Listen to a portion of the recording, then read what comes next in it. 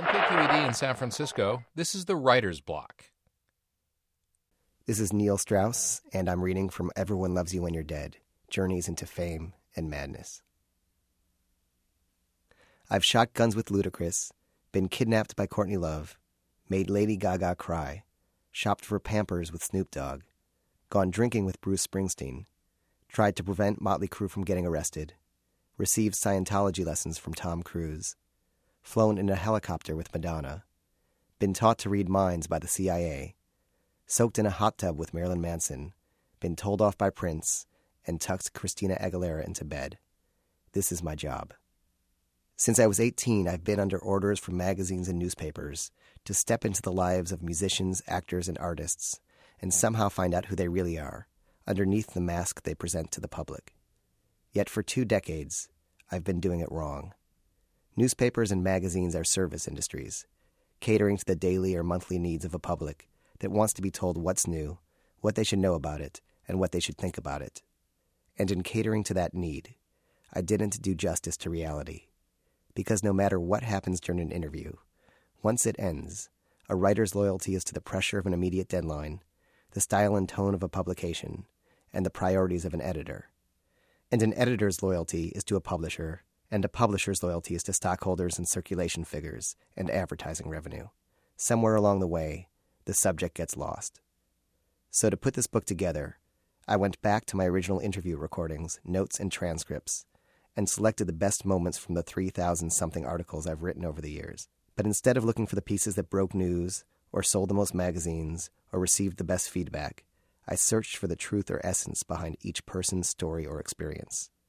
Often it came from something I'd previously ignored, an uncomfortable silence, a small misunderstanding, or a scattered thought that had been compressed into a soundbite. Other times it came from something more dramatic, like an emotional confession, a run-in with the police, or a drug-induced psychosis. Although I spent weeks working on some of these stories, what I realized is that most of the time I was waiting for just one moment of truth or authenticity. After all, you can tell a lot about a person or a situation in a minute, but only if you choose the right minute. Here are a few of them. New Yorkers. Sometimes, if you listen closely, a neighborhood can have just as much of a personality as an individual. I used to live in New York's East Village, but before it was cool and trendy, when it was just dangerous. One night, I heard a guy being held up at gunpoint outside my window. Another night, 3 guys beat me up just for fun. Those experiences, along with the following things I overheard in the area at the time, contributed to my decision to save up and move to a neighborhood with a more stable personality. The following was overheard on Avenue B, 2 men talking. Just because I killed someone doesn't mean I'm an expert. Overheard on the same block, a man talking to a woman. I'm not a jealous guy. I'm just violent. Sounds like a keeper, right? Overheard on East 7th Street, a man saying, "I'm going to break your face, sucker," to a lamppost. Overheard at the Odessa restaurant near Tompkins Square Park, the owner talking to an anarchist squatter. "I think you guys should go start another riot for me. I need the business." Overheard on Avenue A, 2 well-dressed white men talking. "I'm not a racist or anything, but have you ever beaten up an African American?" Like that's going to make it okay if he uses the right PC term. Overheard at the bar 7B, 2 women talking. "He's a total fox, so I love him, but he completely has no personality and doesn't speak a word of English." Overheard on a building stoop on East 6th Street, a man talking to the apartment supervisor. "You can't always go calling the coroner 10 hours afterward." Overheard on Avenue D, 2 men talking. "I don't take a life. I bury a soul." And I don't know what that means, but it's incredibly scary. Question Mark and the Mysterians. When it comes to one-hit wonders, the group Question Mark and the Mysterians stands at the head of the pack. In 1966, the band's first single, 96 Tears, came out of nowhere and topped the charts. The organ-drenched song is not only still played on the radio today, but is renowned as a garage rock classic and an important precursor of punk rock. Before this interview, All I knew about the artist known as Question Mark was that he was a skinny, leather-clad Mexican-American who had supposedly never removed his sunglasses since the 60s. You said you originally wanted to be a dancer, so how'd you end up becoming a singer? Question Mark answers. The first time was in Flint, Michigan.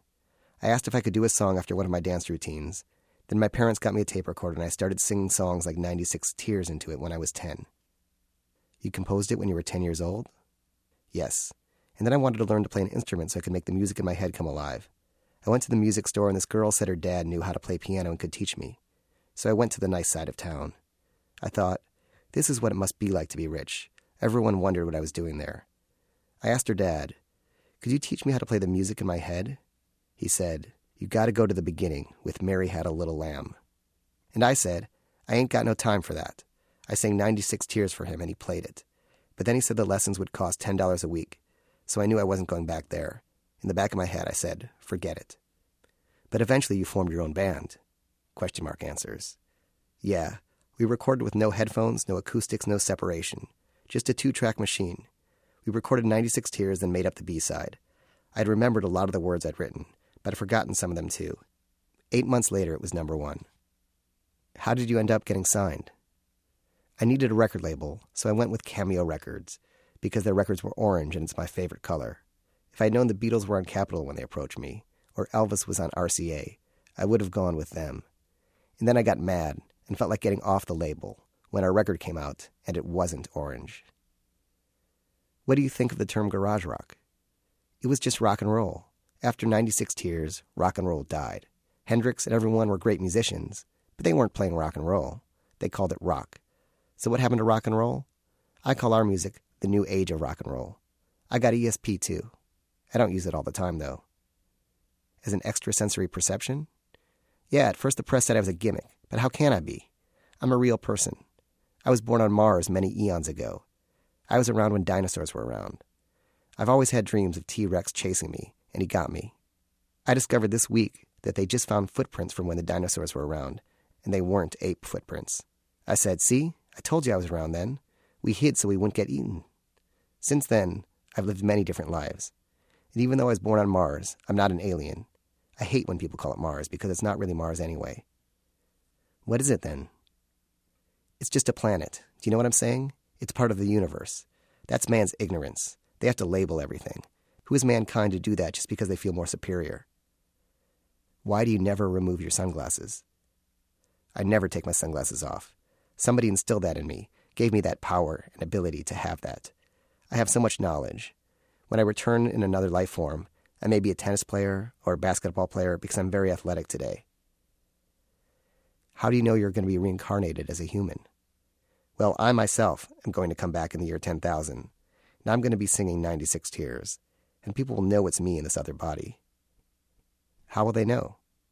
Because I will say a unique phrase that no one in history has said before, and I've only told it to a few people, but for right now I'm just going to rock and roll. Can you tell me the phrase? No. Groupies.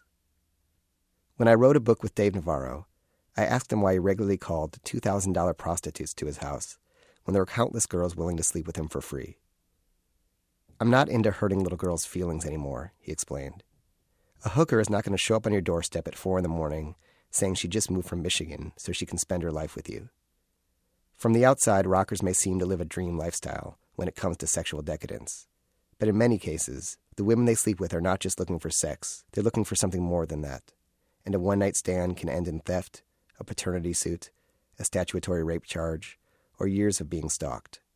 At a Grateful Dead show, I interviewed Marta, a petite blonde hippie who shared her experience. Marta: I sort of have a boyfriend in the Grateful Dead. Which member are you dating? I shouldn't be telling you this, but it's Bob Weir. Well, I don't know if it's right to call him a boyfriend. After our last meeting, I went totally crazy. What happened? Well, I first met him after a Dead show. I got all dressed up. I mean, super tight pants that just showed off my ass, and this really white, blousy, revealing top. And I danced in the center of the rows on the floor so the band was checking me out and singing songs at me. How did you know that? I just knew. I could feel the energy. So how did you end up meeting Bob? After the show, I waited for a little while in my chair because I knew they were going to send someone out to take me backstage. But security made me move, so I ended up going back to the parking lot. By the time I got out there, someone told me that I'd just missed Bob. So you got all dressed up for nothing. Well, it was meant to happen, because I met one of their roadies, who took me to a party they were having after the show. I was outside singing, and Bob went out to take a piss, so we started talking, and we went back to Bob's place and had fantastic sex, 4 times in the night. When I woke up, Bob wasn't there. So I lit up a cigarette and walked outside, and Bob was sitting there with all these business types. They all saw me standing there naked, and Bob gave me this little smile like he was really getting off on it. Then what happened? I put on my clothes and came back out, and Bob said, really cold, "Anyone want to give, He was struggling for my name, and then he got it. Marta, a ride home. I could tell he was really relieved that he remembered my name.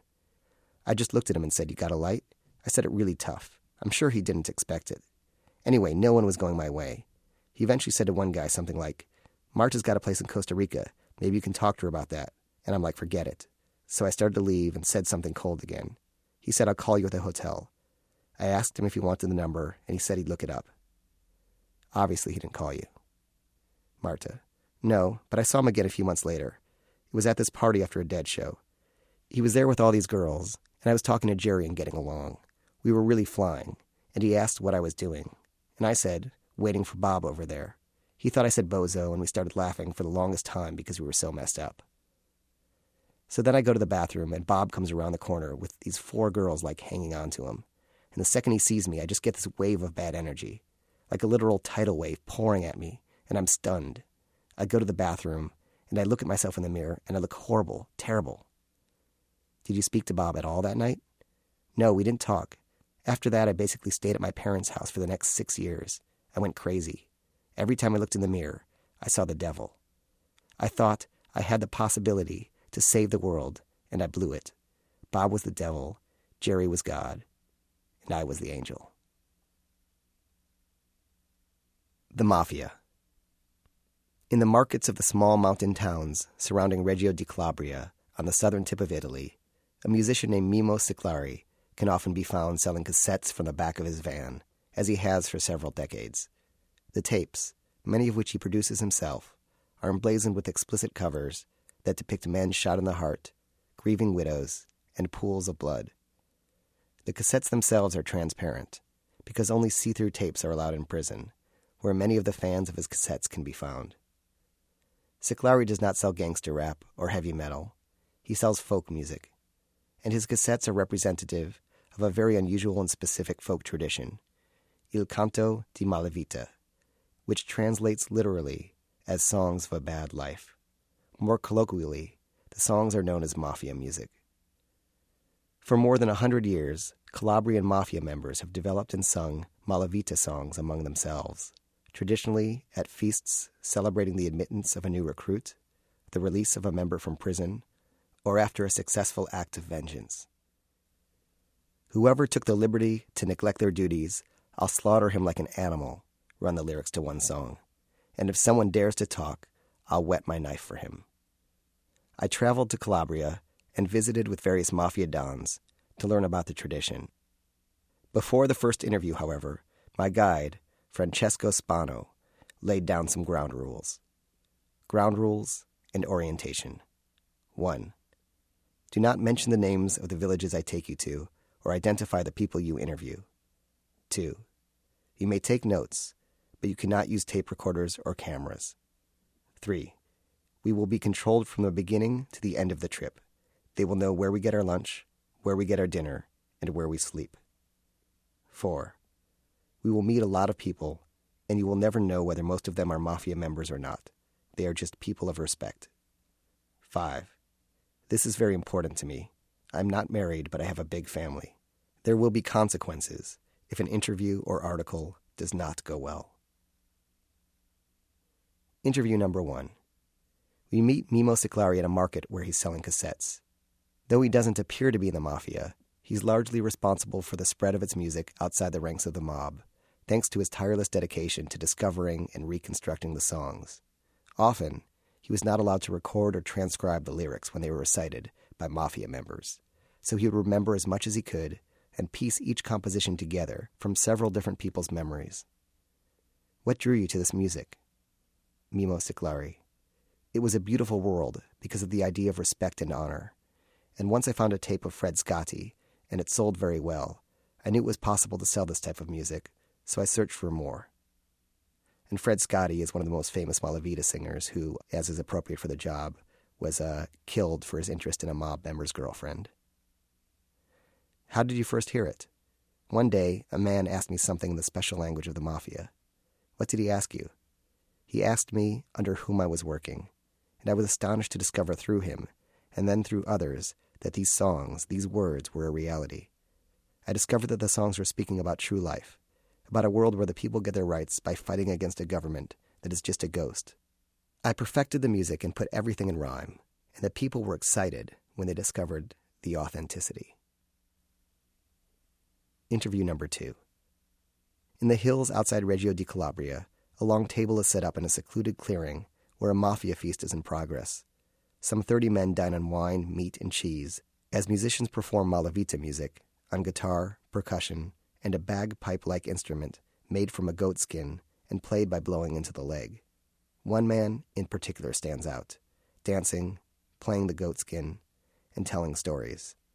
Spano explains that this is a mafia don who's 76 and legendary for having been the only mob member to escape a raid during which nearly 60 others were arrested.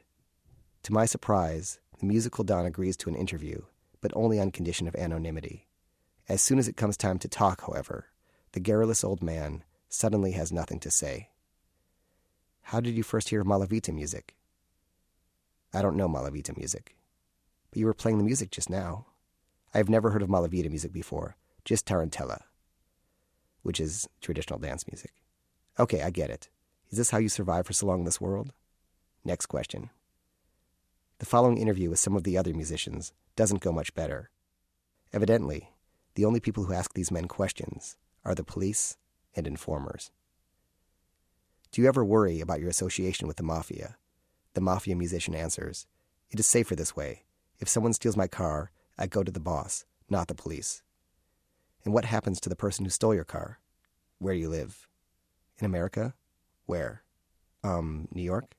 But what address? What do you want to find that for? I visit New York a lot. Maybe I will come see you. Other mafia musician. A visit like this. Interview number 3. The following afternoon, Spano drives to an ice cream shop in a nearby village, where we meet the head of a local mafia family, who is identified as one of the number 2 men in the region's mob hierarchy. He wears Champion brand shorts and has a tattoo on his leg of a snake wrapped around a dagger and a skull. How important is the music to you? The mafia guy answers. The music is a very important tradition for the people. It's like pasta. The mafia without the music is like dishes of pasta without salt. The salt is the music of the mafia. From what I understand, the songs aren't just music, I ask him. They're a way to communicate messages and teachings. He responds, the songs are in code. Like hearing about a boat with 5 + 7 on it means 5 members and 7 rules of society. Everything is code. When the mafia gets a new member, every jail gets a telegraph. The telegraph says that a new flower has been born and gives the special name of the flower, so everyone hearing his name knows who he is if he comes to jail. And what does your tattoo signify? If you see a snake, it means that you know the language of snakes, the language of honor. The skull means that you're not afraid to die. At this point, his phone rings. The ringtone is the Michael Jackson song, Smooth Criminal. Johnny Cash.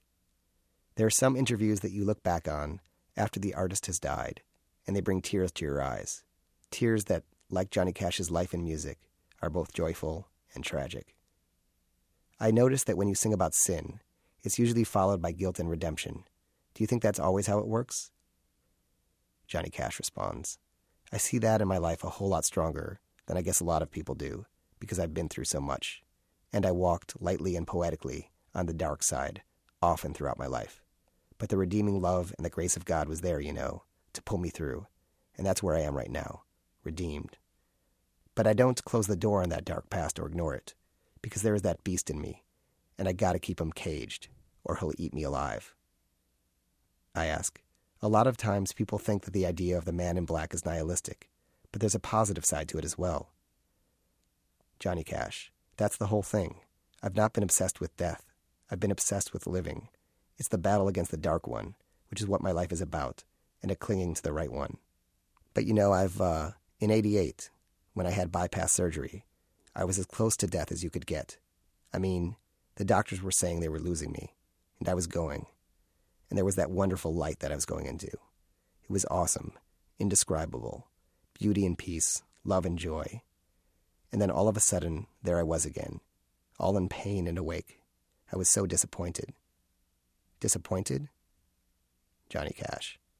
I realized a day or so later what point I had been to, and then I started thanking God for life. You know, I used to think only of life, but when I was that close to losing it, I realized it wasn't anything to worry about when that does happen. So, did you always believe that when you die, you go somewhere else? Yeah, but I didn't know it was going to be that beautiful. I mean, it's indescribably wonderful, whatever there is at the end of this life.